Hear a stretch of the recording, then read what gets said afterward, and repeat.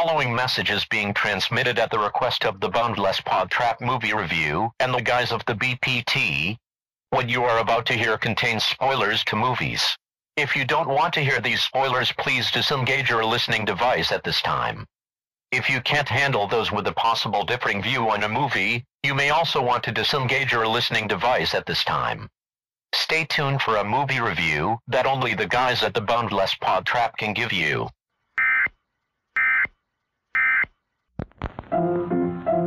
Let's all go to the lobby. Let's all go to the lobby. Let's all go to the lobby to get ourselves a treat.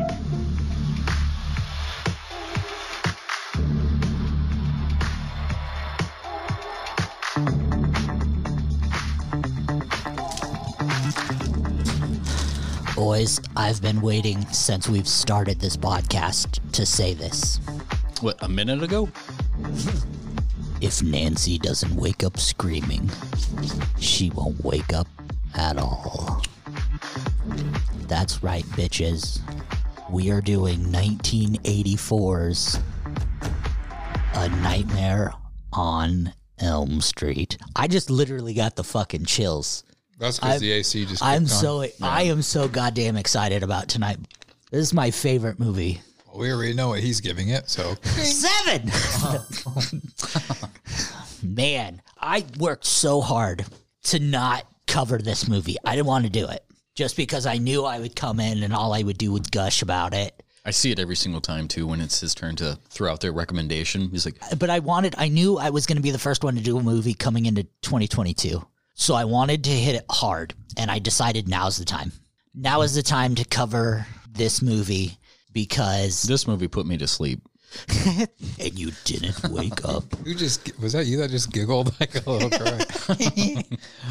cry? But, man, I think this movie and Ghostbusters I have watched more than anything else in my... Well, and my self-masturbate are the 3 things I've watched more than anything else in this world.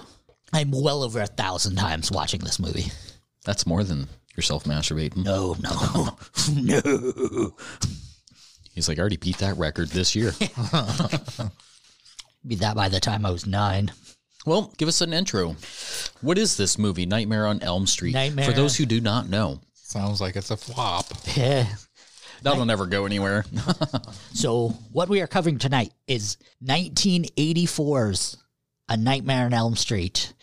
On Elm Street, Nancy Thompson and a group of her friends are being tormented by a clawed killer in their dreams named Freddy Krueger. That was it? That's all we're going to get into because we will get into it. This was the first slasher movie to have that cocky killer.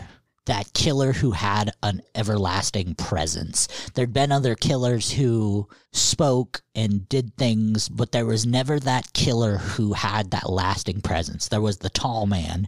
There was the Shape. There was Jason. There was Leatherface and his family, the Sawyers. When did that crazy dentist one dude come out? The dentist? Yeah, he was like put himself on laughing gas and was like, Clint killing Howard? people. I forget who. I think that was like mid-90s. Never mind. But anyway, Robert Englund was the first slasher who... Had a voice. Who brought that theatrical presence to the slasher genre. Before I get into too much gushing about this movie, I'm just going to go ahead and start with my review of this movie. It's a solid 10. Like, if we could give it an 11, I'd give it an 11. But in all fairness, this is the horror movie. This is a 10, hands down. I am going to give it a lower score. I do agree with you that Freddy was one of the first people to give it more of that character, but I didn't see it in this movie.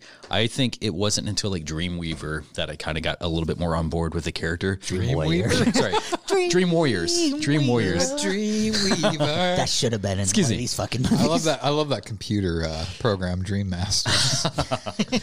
No, Dream Warriors. Yeah. You got me all confused with what it was. Yeah, it wasn't until then Number Munchers? that I actually got on board with a lot of it. Like this movie, it doesn't really cement that love for it.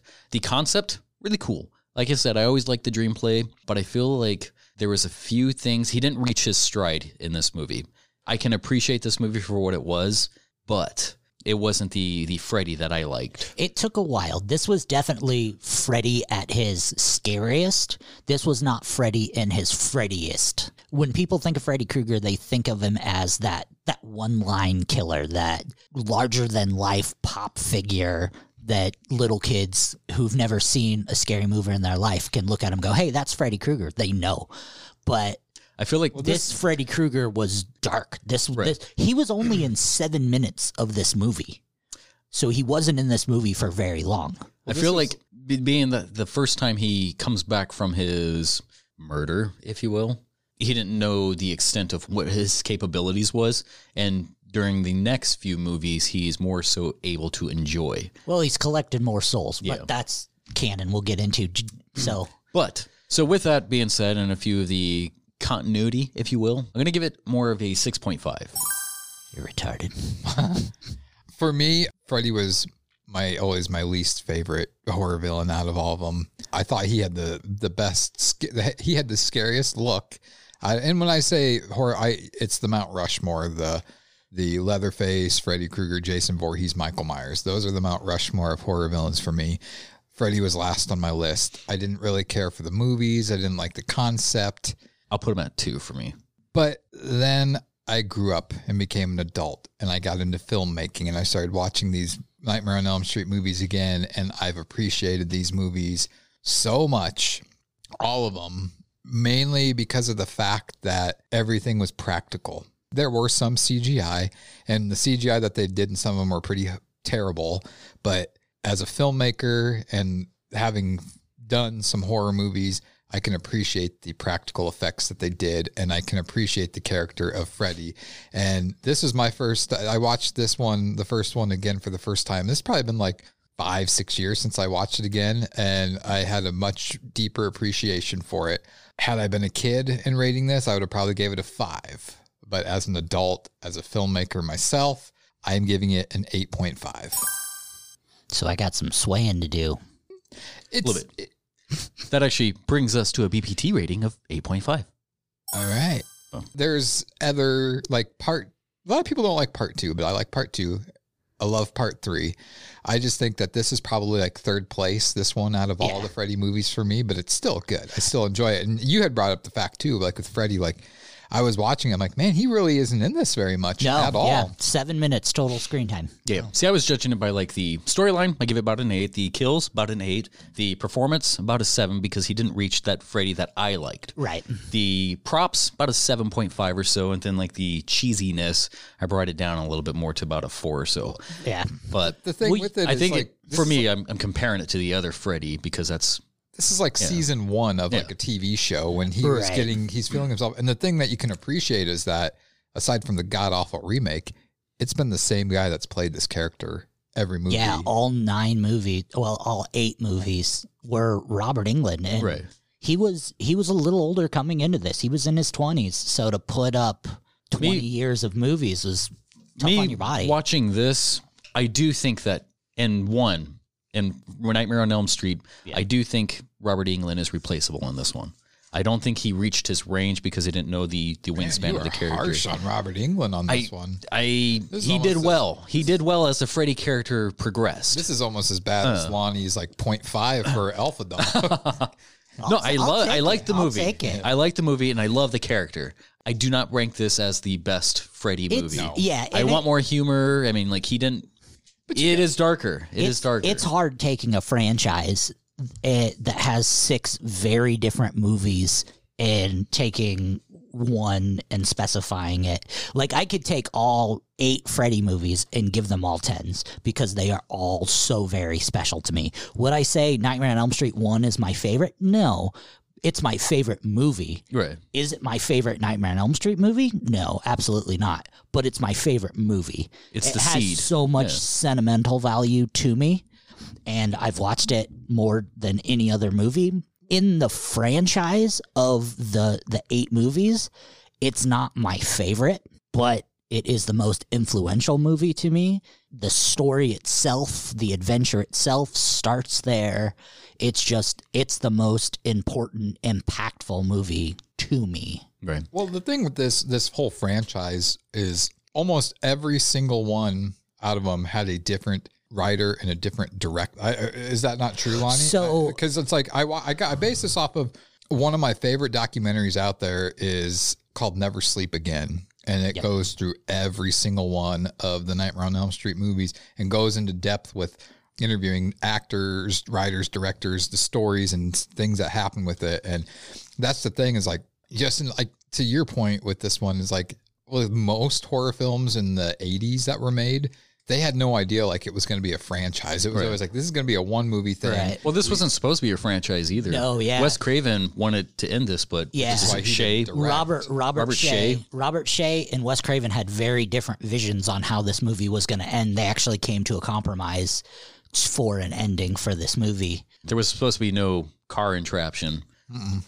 Well, the movie was supposed to end with Nancy turning her back on Freddy, and that was supposed to be the end. It was supposed to end with that. Kind of like the Bali Dreamer thing that Johnny Depp's Glenn was preaching out. Robert Shea's vision was Freddy driving away in the car with them.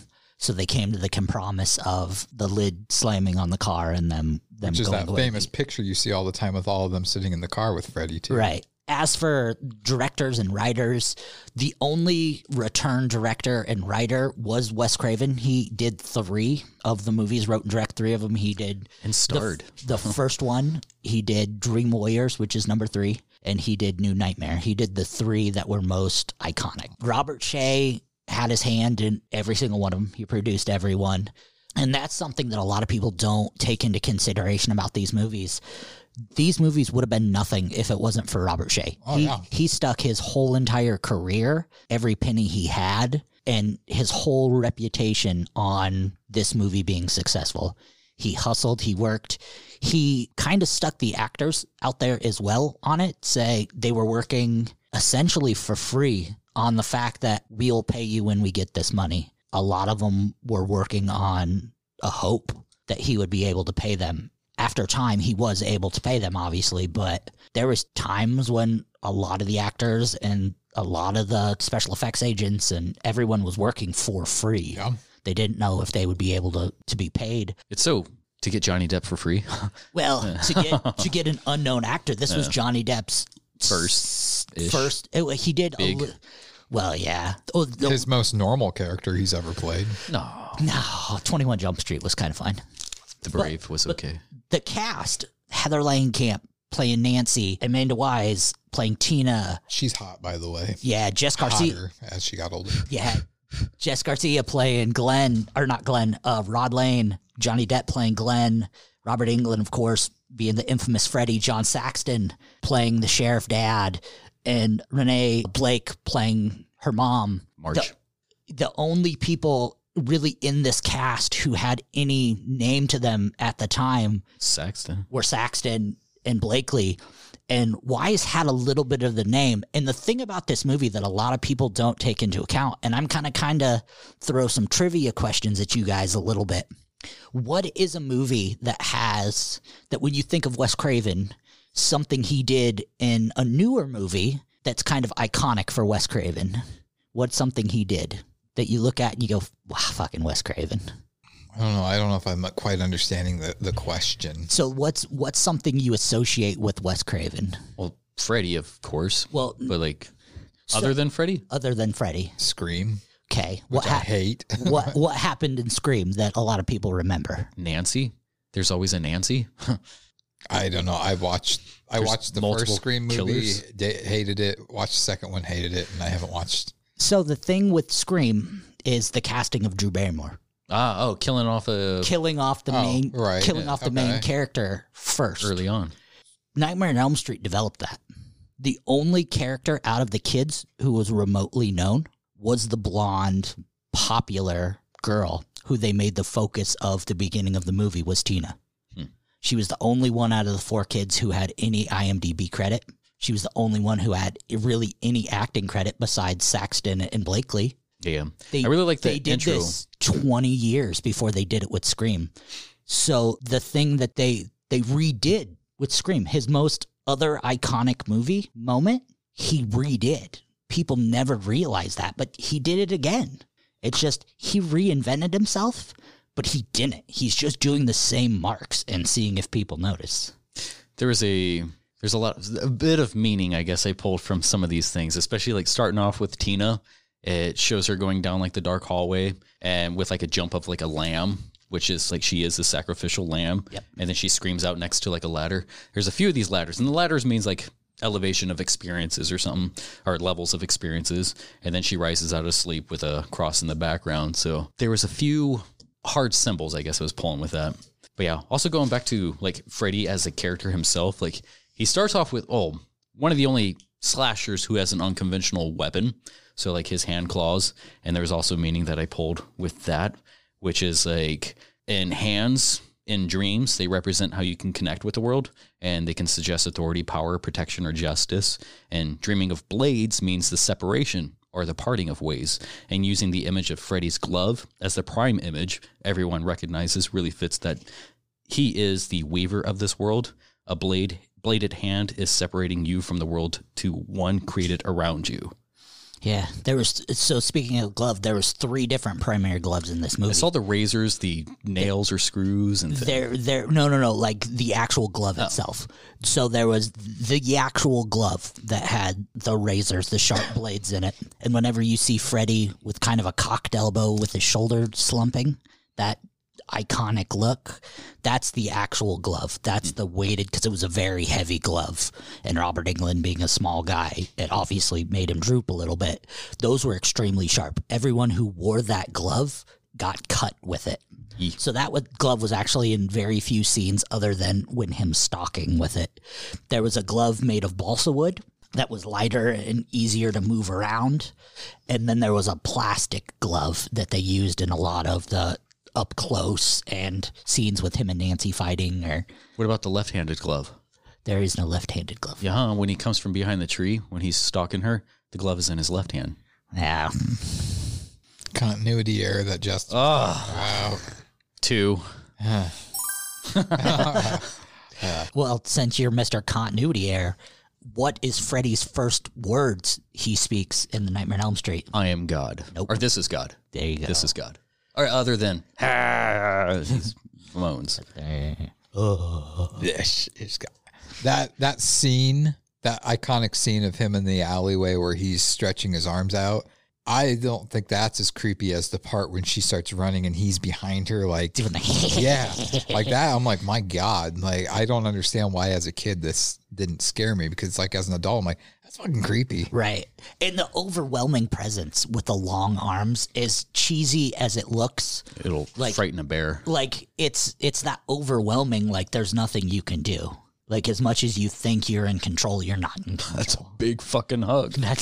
He's get you. Get you. Yeah. Going with that, I guess, biblical again with the God thing. So there's a theory that Freddy is the father of Nancy. Did you ever like theorize with that? No, not really. Because it kind of seeing that her dad and mom are separated, and you think it's Marge. Yeah, Marge, all that. So Nancy means God has favored me, and Freddy is derived from Alfred, which means magical counsel or peace ruler, which wasn't really peace, more like pieces. Her mom, Marge, means pearl, which means of great rarity or worth, much like virginity. And Freddy has created these rules and now is returned to punish those who gone against him. When he says, like, this is God. Right. Well, Nancy really doesn't have any significance to Freddy. That's what a lot of people don't understand. He really has no significance to her. She's just the last one for him to kill. Oh, yeah. Well, I guess the only significance is pretty much... Mom kept the glove. Yeah. That, and it comes off as she was the one who called the word, saying, like, hey, he's the one who... It was her call who turned on the hunt. In the deleted scenes and some of the original scripts, Nancy was a twin, and he had killed the twin, which caused Marge and John to go do their business. Do the business. And that's one thing that a lot of people don't like about this movie and will not watch it, because Freddy is a child molester. He's not. He's a child murderer. Yeah. He's not a child molester. What is it, the newer one then? The newer newer puts him one, as a molester. He's a molester. And that's how fucked up society is, that you had to take a murderer wasn't enough. And I was just having this conversation today. Being a child murderer is not enough. Like, so they had to change it to a child molester. And that's not New Line Cinema or Nightmare on Elm Street's fault. That's society's fault. Yeah. And that completely changed the character of A Nightmare on Elm Street. And that's, I could go on an hour rant about how bad the 2010 remake sucked. Well, It's the worst remake of all time. But focusing on this one, Well, was it confirmed that he was a child murderer? yes. All right, because they said something that Marge said was that the judges got rich and or lawyers got fat with, like it was only a hit piece. They were trying to cover it up. Right. And it doesn't happen in this one. But later, I think it's Freddy's Dead. There's a lot. He has his book of paper clippings. Right. And they're talking about all the murders. Yeah. Just, I guess, going by that line. What did she say? The lawyers got fat and the judge got famous. Yeah. The lawyers got fat and the judge got famous, which, because it didn't explain anything, since this is only supposed to be a standalone before Robert Shea opened it up. My idea or impression of it was he was framed for everything because they needed somebody to take the fall. Right. But it really, like I've said this many times. I wish I was in my 20s, my like high school days, and in my 20s in the 80s. Absolutely. Because think of the time it would have been. The 80s produced some of the best horror films out there. Late Just to go to 70s, early 80s into like 88, 89. Absolutely. Back when cinema was amazing and like theater, before you had all the social media and whatever, I can't even think of the name of it right now, but there's like Netflix and stuff like that. Like just horror movies and like something like this and a character like Freddy that's so iconic. I mean, God, I couldn't even imagine. And like these things are getting released every year. It was crazy. And I don't know. My biggest pet peeve when it comes to, I work at a Halloween shop, and Michael Myers is by far always the most popular character mask that we sell. Freddy's second place. He's not far off. People always want his sweater, but my biggest pet peeve is when people come in and it's like, yeah, I want the black and red Freddy sweater. I'm like, when the fuck was it ever black and red? Never. It's green and red. in earlier pictures, it looks black, but it's not. It's just from and the black and red is very, very significant because and Wes Craven goes into it. He was reading try to get the exact book, but he was reading a book and it was like optical science or mysterious science or something where red and green together are unnerving. So it had nothing to do with it being a Christmas sweater or anything like that. But the red and green, certain tones together are unnerving. So that's why he went with those colors. And I'll pose this trivia question to you. What is significant about the sweater in number 1 that's different from almost all the other movies? I'm assuming it's not like torn or shredded at all in the first one. It's probably The sleeves. It didn't have stripes on the sleeves. The sleeves were pure red in that one. In all the other ones. In part one. The first one, they didn't have the they striped didn't have sleeves. stripes on the sleeves. Really? In all the other ones, they were striped sleeves. That up. Yeah. It's visible the most in the hallway scene with the crossing with the hall monitor. That's when you really notice it, and it makes you take notice. But yeah, in Nightmare on Elm Street 1, no sleeves. Interesting. I've never noticed that. So at the very end, when she spins around, putting her back towards Freddy, is that her way of like breaking up with him? Because he did say, "I'm your boyfriend now." So are they still together or are they broken up? I take away every energy I give to you. She threw the ring back at him. So, talking about continuity errors reminds me of my favorite continuity error in this movie of Springwood, Ohio, where her and Glenn go to the bridge to talk about improvised weaponry and eat their hamburgers with the beautiful Ohio palm trees in the background. It was a pressing scene. I really liked that because, again, it was symbolic. The symbolism, I guess, of the bridge. It's like he's talking about the Balinese dreamers. Yep. The little protocol. And I love how that scene takes place on a bridge. I mean, she's reading about the survivalism and all the traps, and a bridge is a symbol for hardships in the future and learning new things to equip for the future, like a readiness to embrace a challenge. So her crossing that bridge is kind of like her coming into her next self. Like she knows what she's due. She's committed now. Right. Another thing about this movie, the reason Wes Craven chose Elm Street, it was for two particular reasons. Reason number one, obviously Elm Street is the most popular street name in every city. Is there a hard fact with that for you? There is a hard fact going in with this, but obviously, like we said, Elm Street, every city has an Elm Street. He makes that comment in Freddy's Dead. They acknowledge it. But the other reason Wes Craven went with the title Elm Street is JFK was shot on Elm Street. And that moment was considered the day that innocence died. That's nutty as a fruitcake. Yeah, so that's why Wes Craven went with the name Elm Street to kind of symbolize the death of children, the death of innocence. So, one back at you, motherfucker. Thanks. Up your nose with a rubber hose. Did you have that one on your list? Yeah. Did you? Damn it. Something like that. He's lying. Why would I lie to you again? Yes. I hope so. Yeah. I think also with that bridge part, they make Glenn, I don't know if I want it, like he's supposed to be a jock, but they make him seem kind of dumb. Like he won't do anything that other people are suggesting. Like, whatever you do, don't fall asleep. And then he falls asleep and his mom's like, hey, whatever, you can't fall asleep with all this. And he's like, what Miss USA is Miss Nude going to show her America. boobs, if you will. Miss Nude America is going to be on TV. Well, how are you supposed to listen to what she's going to say? Who cares what she's going to say? You know what? The part that I didn't like was when she has him over and she tells him like, stay awake and make sure I don't fall asleep. He knows why she's doing it and all this stuff, but yet he still falls asleep. Yeah, kind of. That doesn't make sense to me. I mean, no matter how tired you are, if you know the situation that's going on and stuff, and you care for this girl, you're not going to fall asleep. Yeah, right. She wasn't really open at first to telling everybody. Like people were saying, like I'm having these weird dreams, and she's just like, she's not saying that she's also having these dreams, but she wanted everybody to support her, and then she couldn't even support those titties. She put on her pajamas without and then went about. Ouch. But it's okay because she was 20.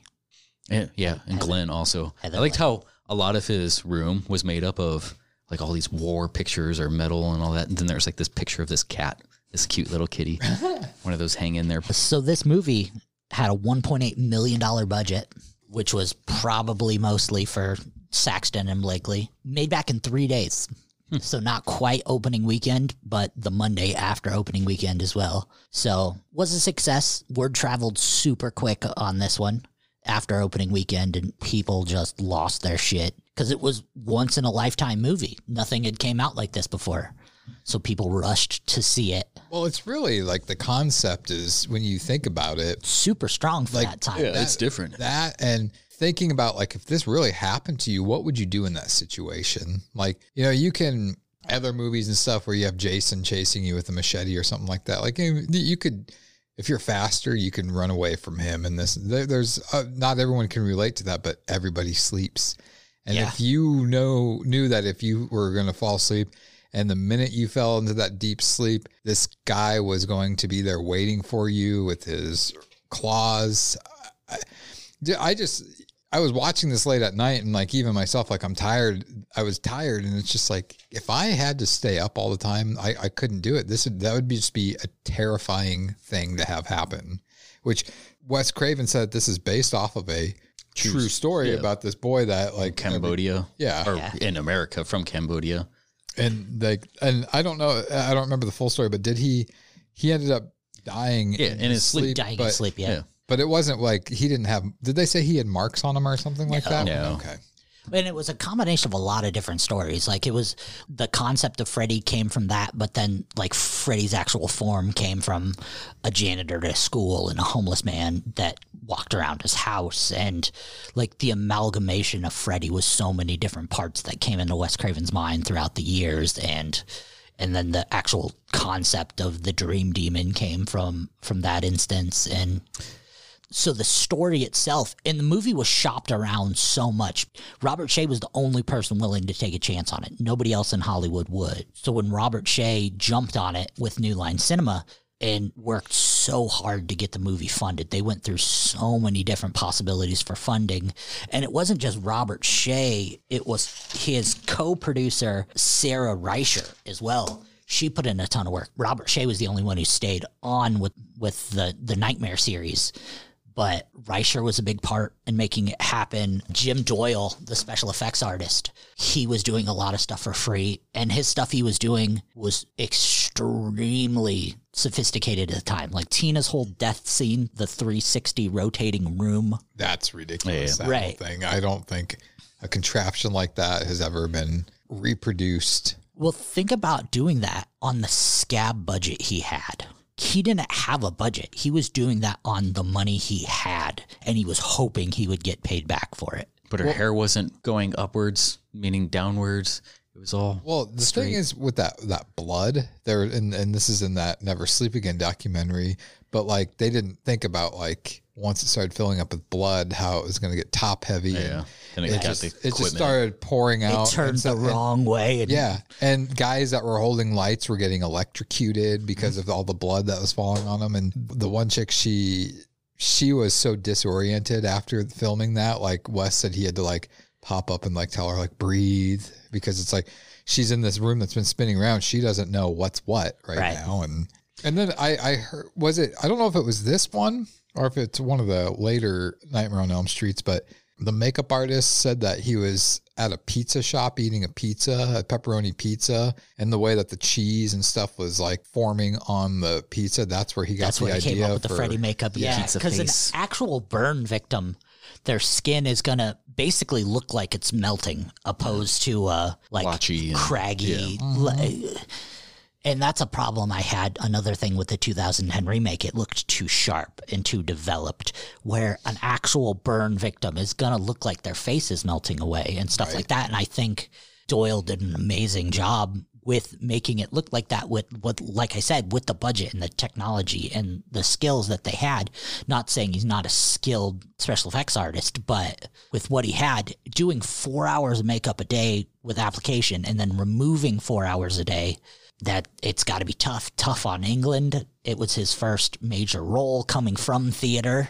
Another reason why Freddy was supposed to originally be a non-speaking role, just like every other slasher. It was England who brought the speaking and the charismatic character to it. And they're like, okay, go with it. So that was purely Robert Englund's, his contribution to the role. And I think that's part of what saved the franchise, saved the series, that grew the Freddy Krueger we all know and love. I want to bring it back to the symbolism. Yeah.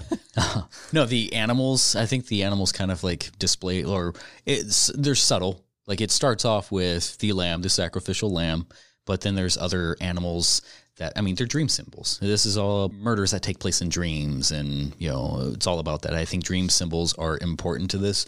One of the few things that I did pinpoint about certain characters with animals either near or by them, like the part where Nancy confronts Marge, her mom, in the kitchen, and or the other way around, Marge confronts her saying like, well, you know, where do you think you're going? And then she's like, you know, going to school. And you can see right above their heads are animals as decor on the walls. Above Nancy, there's a white cow, which can signify growth, potential, and female power. And right above her mom, Marge, is a rooster. A rooster is a totem of animal that helps you to be potent protector, who is adept at keeping negative energies and evil away from, or with the solar light, which burns brightly in your aura.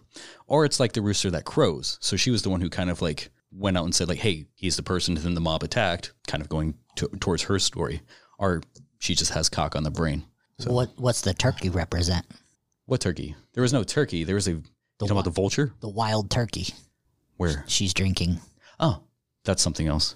Oh. She's wild, and she's a turkey. There was a part where when Glenn goes back and sits, when he gets off the phone with Nancy, he goes back and sits with his bed, and there's like a stuffed vulture that's right over him. And vultures are naturally bad omens, and they're birds, and birds deal with the elements of air, and air symbolizes thoughts, which is the mind, and a vulture is a master navigator of the winds and bringer of death. And this vulture had a striped tie on it, so it was right over him right before he died. Okay, I'm going to ask you something and be completely honest with me, Justin. Do you notice these things yourself, or do you Google this stuff? Well, you say this every time. I notice this stuff.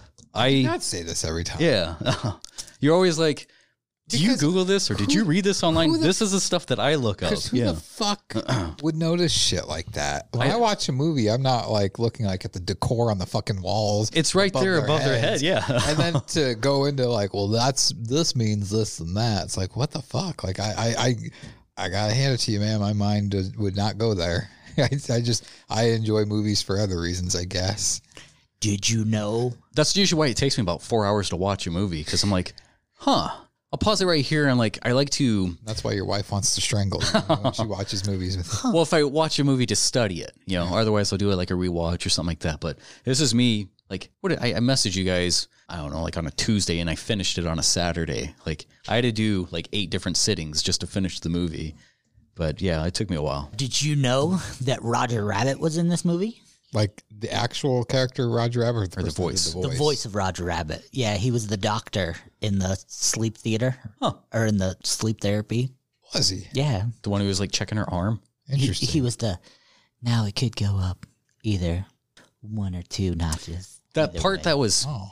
I did do a little bit more research with like when she was walking out after the sleep study.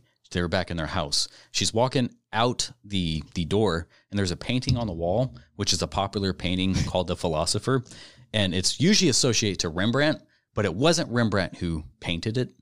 But yeah, it was a Willem Drost painting. But philosophy is the study of the fundamental nature of knowledge, reality, and existence, questioning the mind, which could include dreams. So this is her part when she's questioning I guess the whole time she's questioning things, but she is trying to figure out what is real and what is not. Yeah. So when Nancy is trying to stay awake before the big epic battle, she is watching a horror movie to stay awake, which is The Evil Dead. Yes. She's watching The Evil Dead, which was a gift for Sam Raimi, because Sam Raimi in The Evil Dead was having Ash watch one of his movies. Any idea what that movie was he was watching in The Evil Dead? Which movie? Yeah. The Evil Dead? Well, you hear the scream from the tree rape scene, but it wasn't that part. No, yeah. I don't know, but I thought in Evil Dead 2, Freddy's claw is above the door. It is, but in the first one, they're watching The Hills Have Eyes. I think Stay Awake is a horrible product. She popped a few Stay Awakes and then started dozing off. Right, yeah. Yeah. Shitty. Shit. Yeah, and she has that, I'm going to drink a cup of coffee and then go to bed syndrome, which I can't fucking do. That was another continuity issue thing. Like when her mom comes in and at the end she takes the coffee thing. But like she had a brew. When you brew a cup of, you're not a coffee drinker, right? No. Hear that? But when percolating and coffee when smell? people have freshly brewed coffee, you can smell it. She's in a confined room. Only the coffee is at her feet and she can't smell it. It's freshly brewed. When she brings it out from under her bed after her mom leaves the room, the light is still on. It's fresh. It's full pot. And then she drinks it like, wow, I'm tired. Go to bedtime now. The bathtub scene. Yeah. Crotch claws. I like the Doyle. Is that the, Yep. He talks about how it's him. He had to submerge himself under the water and have Heather straddle him for a whole day. And he was talking about like how cool that was. But how old was she when this movie was made? 12. Oh, well, that's my thing. Like, I thought, like, was she maybe like 16, 17? Because I don't know that he'd want to be bragging about having her straddle him in a tub and stuff like that. But yeah, I don't know. I think that Freddy, I think he was, unlike what Justin said, I think Freddy was everything he needed to be in this movie. You didn't want him to be too comedic in this movie. I think it would have put the franchise at a different projected pace where it needed to go. Along the lines of Wes Craven wanting to make a horror movie and then end it, I think it was great. I think the way Robert Shea wanted to do it and make a franchise of it, I think they could have toned it back maybe a touch and made it more lasting. The direction they took Freddy, I think, was abrupt. I think they had very dark Freddy, and then they had super dark Freddy, because I think number 2, The Darkness in Freddy, is a lot worse than number 1. I think Freddy is super dark in number 1, but I think he's extremely dark in number 2, because that's a completely different Freddy in number 2. And then number 3 hits, and we're starting to get a little bit of character Freddy, but you have to keep in mind that that's still Wes Craven. That's the Wes Craven that made number 1. So he kind of seen the direction that they wanted the character to go. That's because a lot of people hated part 2. Right. They thought it was very homosexual. Homoerotic, yeah. And that wasn't Mark Patton's fault. That was the direction that the director made. I really wish that Wes Craven would have had his fingers in all of them, because you know what he created with the first one, and then he had nothing to do with the second one. And we saw, I like the second one. Don't get me wrong. I think it's great, but it's just like a lot of people didn't. So that's why Wes Craven came back on with number 3, because he wanted to, I think, get Freddy back on the right track. But I don't know. And I mean, this is getting off topic of the first one, but I've only seen Wes Craven's New Nightmare once.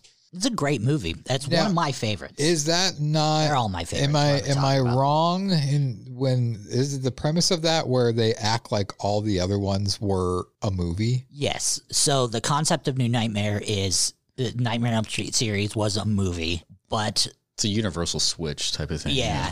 But there is a demon, a presence that is released, and it's taken the form of Freddy Krueger because people have put so much stock into it, and it's specifically attacking the people around that franchise. So it's became familiar with Freddy, and it's decided to take the form of it. So it's not Freddy, but it's taking the form of Freddy. It's why the glove's different. It's why the look is different. No wonder why I haven't watched that one again. It sounds terrible. It's not bad. The acting's great in it. And everybody's drinking all this coffee, but nobody has to drop a deuce. I didn't get that either. There's only one deuce in the whole entire Nightmare on Elm Street franchise, and that's number 4. After all that coffee. And that's Rick taking a deuce. Jeez. And number 4. Are you guys familiar with the Chekhovian play of Cherry Orchards? Oh yeah, all the time. Yeah, it's all we talk. It's all we talk about. I majored in college in that. One of her first nightmares, Nancy's first nightmares in the class, when the teacher's talking about the Shakespearean cankers, there's a poster right behind her of the Cherry Orchards. In this and other plays that they developed, the concept of indirect action is in which the dramatic action takes place offstage, and the significance of the play revolves around the reactions of the characters to those on-scene events. Kind of correlates to what the teacher was talking about, which what is seen is not always real, and they're trying to piece that together as well. Also, a continuity issue, a few continuity issues. When Freddy lifts his shirt, he's not burned. When he cuts himself and you see all the maggots inside, there's no burn marks on his stomach or anything. It's just his head and not even his hands. Because he had a sweater protecting yeah, it. Dude. It's flame retardant sweater. Yeah. It survived. Yeah. Also, when Rod gets arrested, it's like you see him, when he pulls Nancy into the bush, and he's still got blood on him. He's like, I didn't do it. He didn't have shoes on either. Yeah. But when they go to the prison, he has the white sneakers on, and he still has blood on him. It's like, if they're going to give him a shirt, sneakers, but not clean up the blood that's on his hands still, I feel like they would have... Well, not necessarily. It's a small town in Ohio. They don't care about it. They got shirts and shoes, but no water? Get the fuck out of here. The radio station, KRGR, Kruger. KRGR. One of my favorite scenes in the movie is during that English class where Nancy falls asleep, the kid reading the passage, from the deep and opposite, that's Rome. He wasn't even sitting in that spot. Monotone voice. Did the establishing shot. Don't forget your hall pass. Good old Lin Shaye. I like that scene. I like how perfect and shiny that blood streak is that goes down. So great. I don't know. It's just very fulfilling. The thing about that scene that I loved, and it was such an amazing little detail thing, is the way her hand falls and slaps. There's just that little part of the detail was like perfect, like chef's kiss, like so good. Like normal movies wouldn't even consider that a thing, but just the way it just falls and makes that slap sound. It's like, fucking A, did it. I know when they had that Amy in that body bag, she was really in that thing, and like they were concerned, like she was scared that she was gonna like suffocate in there for real. I mean, that's how they did things back in the 80s. If they wanted to get something done, you know how to make it look real. Do it. Pull real bodies like they did on, what was it? Poltergeist. Yeah. There was also going back to that boiler room when she was dreaming in the classroom. She put her arm on the boiler thing, like under her arm got burnt, but she was nursing the burn that's on her inside of her wrist. It's like they totally moved the burn mark. Maybe she wrapped it around it, bro. No, she didn't do any of that. I saw it like 5 times. Rewind. I seen it. With that. I saw it. So she's trying to find Freddy. And then when Freddy comes up behind her, she runs and then jumps off the little thing. And then she gets up and she's like, "Where are you, Freddy?" It's like, he was right there. You just ran from him. It's like running It's like, don't put that on him. That's on you. Don't touch me. Come get me. Finding hard to get. I think my biggest thing in this whole thing, let me do the good thing. Okay. My favorite thing was the spiral staircase. Yeah. I think that scene right before the main, fight, if you will, it's like the spiral staircase descent shot. I love spiral staircases because, well, they're just creepy and they're also kind of magnificent. In this setting with the boiler room kind of going down, it's very discombobulating. But in like a dream, they are signs of rebirth and significant journey or self-discovery. And for her, she has to go like deeper within herself to pull out what is important and pretty much pulling him out of the dream. The best thing I didn't like about this movie, if that's the right way to say it, is the 20 minutes she had to fix everything up, go to sleep. Yeah. Oh, but fucking Kevin McAllister can do it and you don't care? No, I cared then. I thought that was bullshit. No, the 20 minutes she booby-trapped the house. She followed out a light bulb. She wired a clothesline trap with a lifesaver.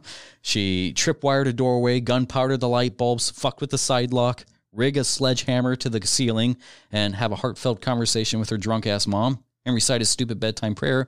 20 minutes. That's all it took. I was wondering the same thing. I'm like, why wouldn't she have said like 2 hours or something like that? Why was it 20? Like, She actually went back to one of the things, the light bulb thing. Check back in 20 minutes, Dad. Why check back in 2 hours?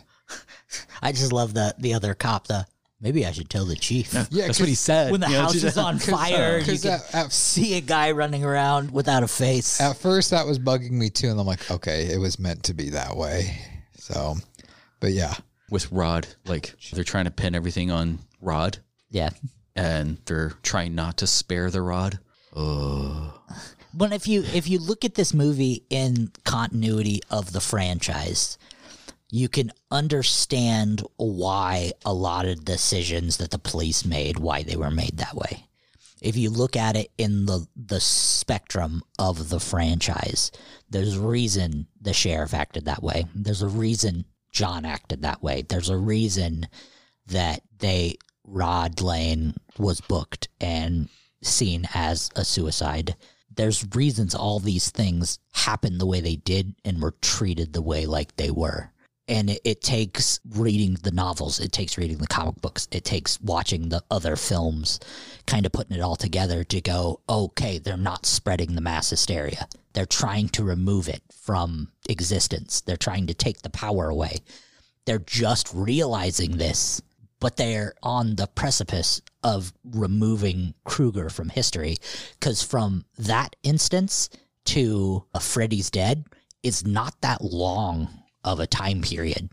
From 1 to 2, it's 3 years. There's not that long between Nancy and Jesse, because it was only a couple of years from when they moved into that house. His whole power surge, how he gains power, that's something that I don't understand, at least not with this movie alone. It's like he wants to kill these kids because it gives him power. He wants to kill the original offspring of the people who murdered him. But it's like, why did you wait until they're able to defend themselves? Why didn't you kill them when they were younger? Do they grow more power when they get older? It's the fear. It's the fear of the parents. It's the fear of the people around them. I think the fear still applies with... Well, it's the knowing that he can take vengeance at any time. Huh. That's the true power that Freddy gets. It's not the souls. It's not that. It's the fear that's generated from the thing. It's the aura that's generated from the thing.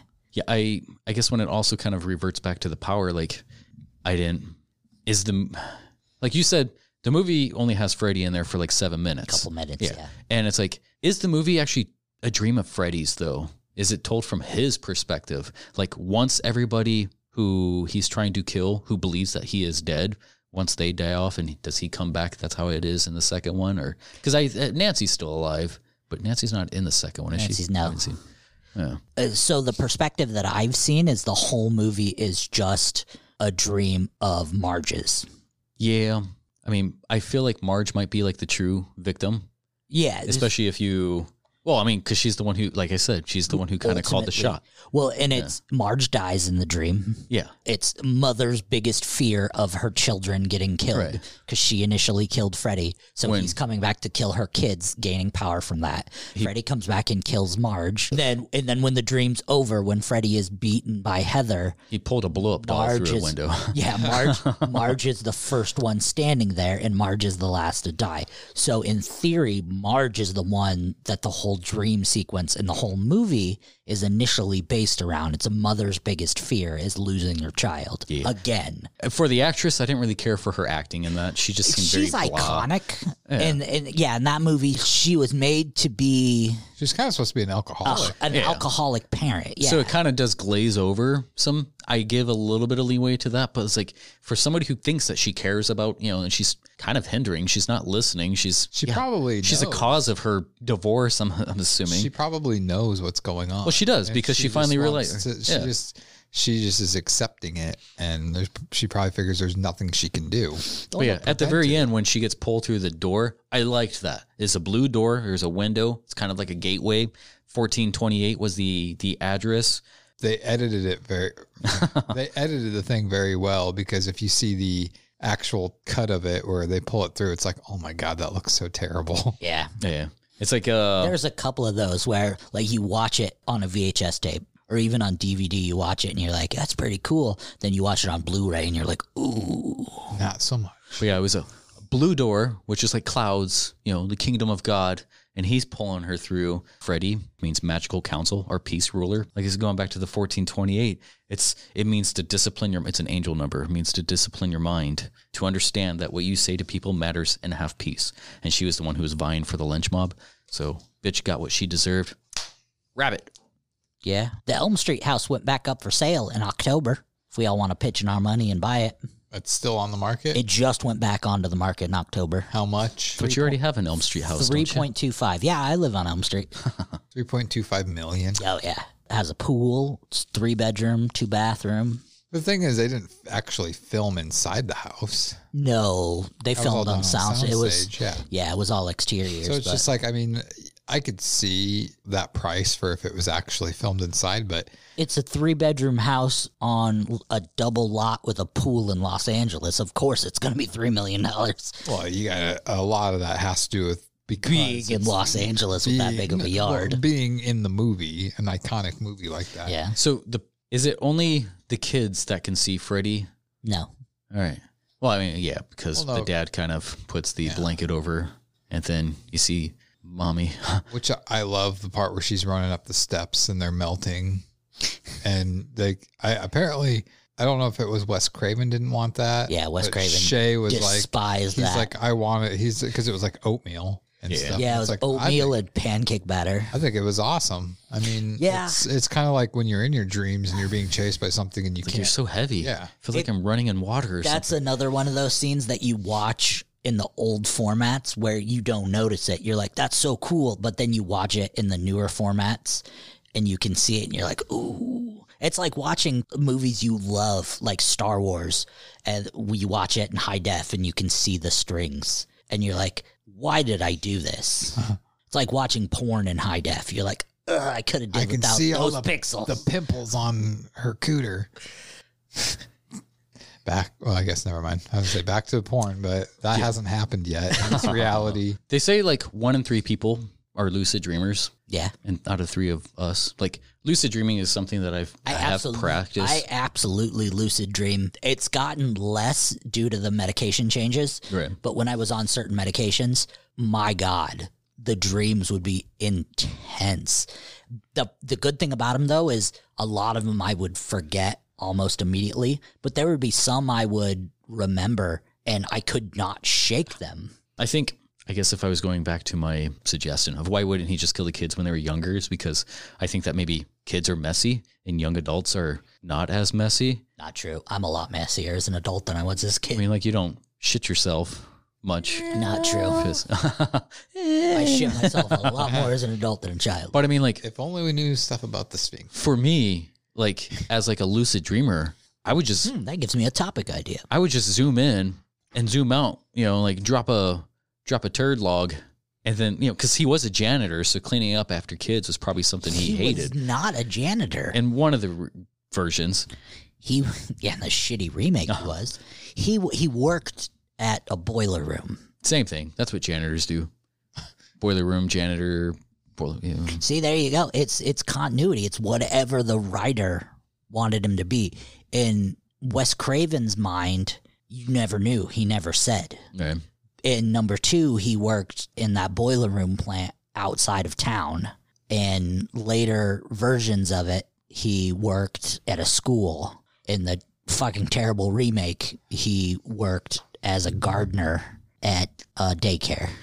So I kind of connect when she's going down the stairs of the school into the boiler room. I mean, it says boiler room on the bottom door. That's an intense boiler room for a school. Yeah, it goes layers deep. But Yeah. I thought they all looked like that. I think most schools are built on oil refineries. Who dries their sheets in a fucking school boiler room? So many sheets. I think if it were me, I would just dream myself in like a Venom suit and just kick his ass. They tried that. Oh, not in this one. So where do you think this movie falls in the 9 movies that had Freddy Krueger in them? I need a rewatch. Yeah, there's a few that are kind of blurry to me that I don't remember much about. So financially wise, like box office money draw I would say of all time. at least top 3. I'd say Top 3? I'd say somewhere around 5 or 4. 7th. Really? This movie grossed $25 million so far. Number 1, Freddy vs. Jason at $82 million. Number 2, the remake at $63 million. Number 4, Dream Master at $49 million. Number 3, The Dream Warriors at $44 million. Number 5, Freddy's Dead at $34 million. Number 2, Freddy's Revenge at $30 million. Number 7, Nightmare on Elm Street, $25 million. Number 5, Dream Child at $22 million. And number 9, New Nightmare at $18 million. Jeez. Oh, I'll take any one of those. no kid. Yeah. I'll take half. So are we going to the what we would change? Yeah, portion? well, before we go, we all agreed that this is great and this was a vital part of the franchise. But what is your favorite one out of the franchise? If you had to pick your favorite Nightmare on Elm Street movie out of the franchise, what do you think would be your favorite Nightmare on Elm Street movie? Easily number 3. Same. Dream Warriors. Number 3? I mean, it's got a killer, kick-ass theme song. That's Right. That's when I really got on board of Freddy. And it's got, it's to me, it's got 2 of the most memorable kills. It's got the TV pulling the girl's head into it, and then the tongue with the guy's tongue. That's not a kill, though. I mean, it's a scene, a memory, or whatever. But yeah, Dream Warriors is or Dream Weavers is definitely. Thank you. I guess we could even go with what's the most iconic Nightmare on Elm Street kill. There's been so many amazing ones. I mean, And they all stand out. That's the good thing about the Nightmare on Elm Street franchise. You got creative. Yeah. Unlike the Friday the 13th franchise or the Halloween franchise, most all of the kills are memorable because there wasn't a lot of them. Like the kill counts really weren't super high in the Nightmare on Elm Street movies. Like This one is Tina, Glenn, Marge, Rod. That's it. I mean, most memorable out of the whole franchise is like when I said the TV. For me, it would be the prime time, because that's what I think of.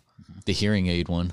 Oh, with Carlos, yeah. I think my 2 favorites would be Philip with the marionette where he walks them off the top of the boat. It would be that one, or it's my favorite. It's not a good one, but it's my favorite. I think I know what you're going to say. I think the Power Glove. Yeah, that's a memorable one. Freddy's Dead. That was because there's he's witty, he's charming. There's a part in it, and I always say it, and people look at me, but there's a part when he says, "I beat my high score," and he smiles and laughs. It reminds me of my grandpa.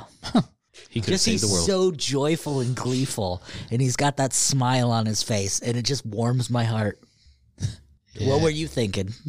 I think that might have been the same one. I'm thinking because it's The video game one. yes, Yeah. I was gonna say comic book one, but it's The comic video book game. one was good too, where he turns into Super Freddy, and Yeah, Oh, yeah. I think that is the one I'm thinking of. that's a different one where it's in black and gray. Yes. Well, like Yeah. pretty much all the other ones that are in black and gray. Yeah, that's the one I was thinking because you said it's not good, but it's memorable. It's And memorable to that's- me. There's some. I love Rick's kill in the karate dojo was an amazing one. He wasn't even there. There was no Freddy. In that I one. know that's what one that made it great. That's the thing. They're talking to the actor that played that, and he's just like, I finally get to get killed by Freddy, and it's like, I don't really get killed by Freddy because Right. he's not there. Rick getting killed by the bike, super cool. Greta getting killed by being overfed. So many good. So many. There are. I mean, and as the things that they built got so much more elaborate as they went on, and that one where they had like the bodies of souls or whatever, and it was just like all these people. Who the fuck thought of that? Right. That's ridiculous. In the whole entire franchise, I think Freddy killed 4 people with his glove. Mm. His iconic weapon, he killed 4 people with it. If Freddy Krueger went up against Johnny Depp as Edward Scissorhands, who would win? All of us. I would have to go with Freddy. Huh. Because Edward Scissorhands, he wasn't really evil. He wasn't human. He did kill, what was his name? Vincent Price. No. Well, yeah, kind of ish. Well, Vincent Price kind of had a heart attack and died, but he killed Winona Ryder's boyfriend through the heart with the. Was Anthony Michael Hall? Yeah. That scarred me as a kid. That death. I was like, what the fuck? He Like, did it. Fucking did it. Going on to like what I would change. Yeah, what would you change about this movie? Honestly, the only thing I would change is I would have made it a lot more gorier. There was a lot of blood, but it wasn't really shown where the blood came from. Like she goes in the bed and it comes out. I think I would have utilized a little bit more gore factor to it. Yeah, But they really did that with the remakes. Awesome. Awesome. But that's the only thing I would really change. Like I thought Robert Englund was perfect for it. I thought the cast was what they needed to be. This movie was scary when it needed to be scary. I was waiting, Saxton to put on his karate gi. It's like, yeah. Enter the Dragon. There's just a few continuity issues that seem like why would the watch work in the dream? Even when she was in the dream, like she was or looking at her watch. That's a Timex, motherfucker. They never stop working. But she had long sleeves in the dream, and when she was looking at the watch, there was long sleeves, but it went back to like a short sleeve, and like a lot of that continuity stuff that. Oh. Because it's a dream. You dream what you want. With that, I will give a little leeway. But yeah, I don't know. I do like my more crazy Freddy. Like I said earlier, I think Robert Englund in this would be easily replaceable, probably because I'm just more massaged into the more funnier psycho Freddy. Credible. I like the movie. My daughters like the movie. Makes They you actually request it. They're 2 and 6 or 3 and 6. So yeah. makes you a good father. I don't like to brag. I know Lonnie wouldn't change anything. With this. I would make the movies more canon. Other than 1 and 3, the movies really 4 and 5 kind of, but other than 1 and 3, the movies really weren't canon at all. They kind of stood alone. I would have tried to make it more of a cohesive story because they very much could have. That would be the only thing I would change. I would try to keep a staff together and know what they were making was going to be a hit. Was there enough nudity for you? You're looking at me? Yeah. No. No schlong or anything. Nope. No dicks, yeah. No dicks. What, 2? If 1, 2? Freddie 2 separate actually made the boobs and better 1 side boob? No. made a better choice of going with his final prototype with the blades instead of like the razors and the screws. There was a Nightmare on Elm Street porn parody out there where Freddy's glove is for vibrators. I feel like there's also an Edward Scissorhand one. Quite erotic. Well, yeah, there's a porn parody of everything. It's not true. It's probably a porn parody of Unemployed out there. That's just hobo. Unemployed. Well, I almost hate to ask this, but Justin's got the next movie. So what are we in for, Justin? We will be, I got to get the year on it, but 1990. we will be watching Darkly Noon. Darkly Noon again. No, we'll be watching a movie called Blood and Donuts. You'll be able to find it on YouTube. YouTube's. I'll send you guys the link. It is a it is a lower budget. Oh, you don't say. Oh, it is, yeah. But they used a really good song in it. Yeah, that's why we're watching. That's why we're watching. We're watching a movie for a fucking song. No, it's a good movie. I liked it for having what it was. Like, it's about a vampire who is trying to, he comes out of his, time has passed. The world has kind of changed. Huh? You have a whole episode to talk about it. Yeah, okay. It's about a vampire, but it's a movie you pick. So what kind of vampire is it? Because it's not a normal vampire. He sparkles. Does he know kung fu? Yes, he does. He knows a little bit of I watched everything. the trailer to it. It looks fun.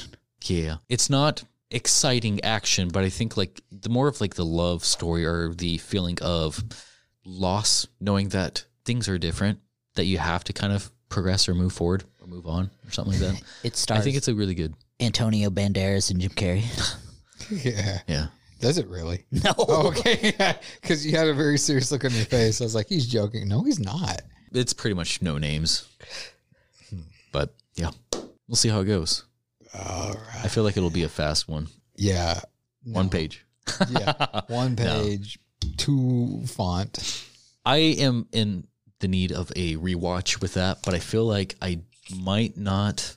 I think a lot of it's going to be nostalgic reasons. But yeah, we'll see what's up. Well, ladies and gentlemen, that was my favorite movie of all time, Nightmare on Elm Street. I hope you enjoyed. Come back next time for Blood and Donuts, but also check out the next week for our proper Boundless Pod Trap, where we have all kinds of things planned. We have one topic we know about, which is talking about toys we always wanted. Oh, yeah. And that's going to get deep because there's a whole bunch of toys that I know I wanted. A whole. Child-friendly. A whole bunch of child-friendly toys. And I'm sure we're going to have a blast. First one of 2022. 2020. Part 2. But for me and morose Jeremy and Build-A-Character Justin, we are the Bodless Pow Trap. Have a good evening. Ciao, ciao. Oh, and in case I don't see you, good afternoon, good evening, and good night.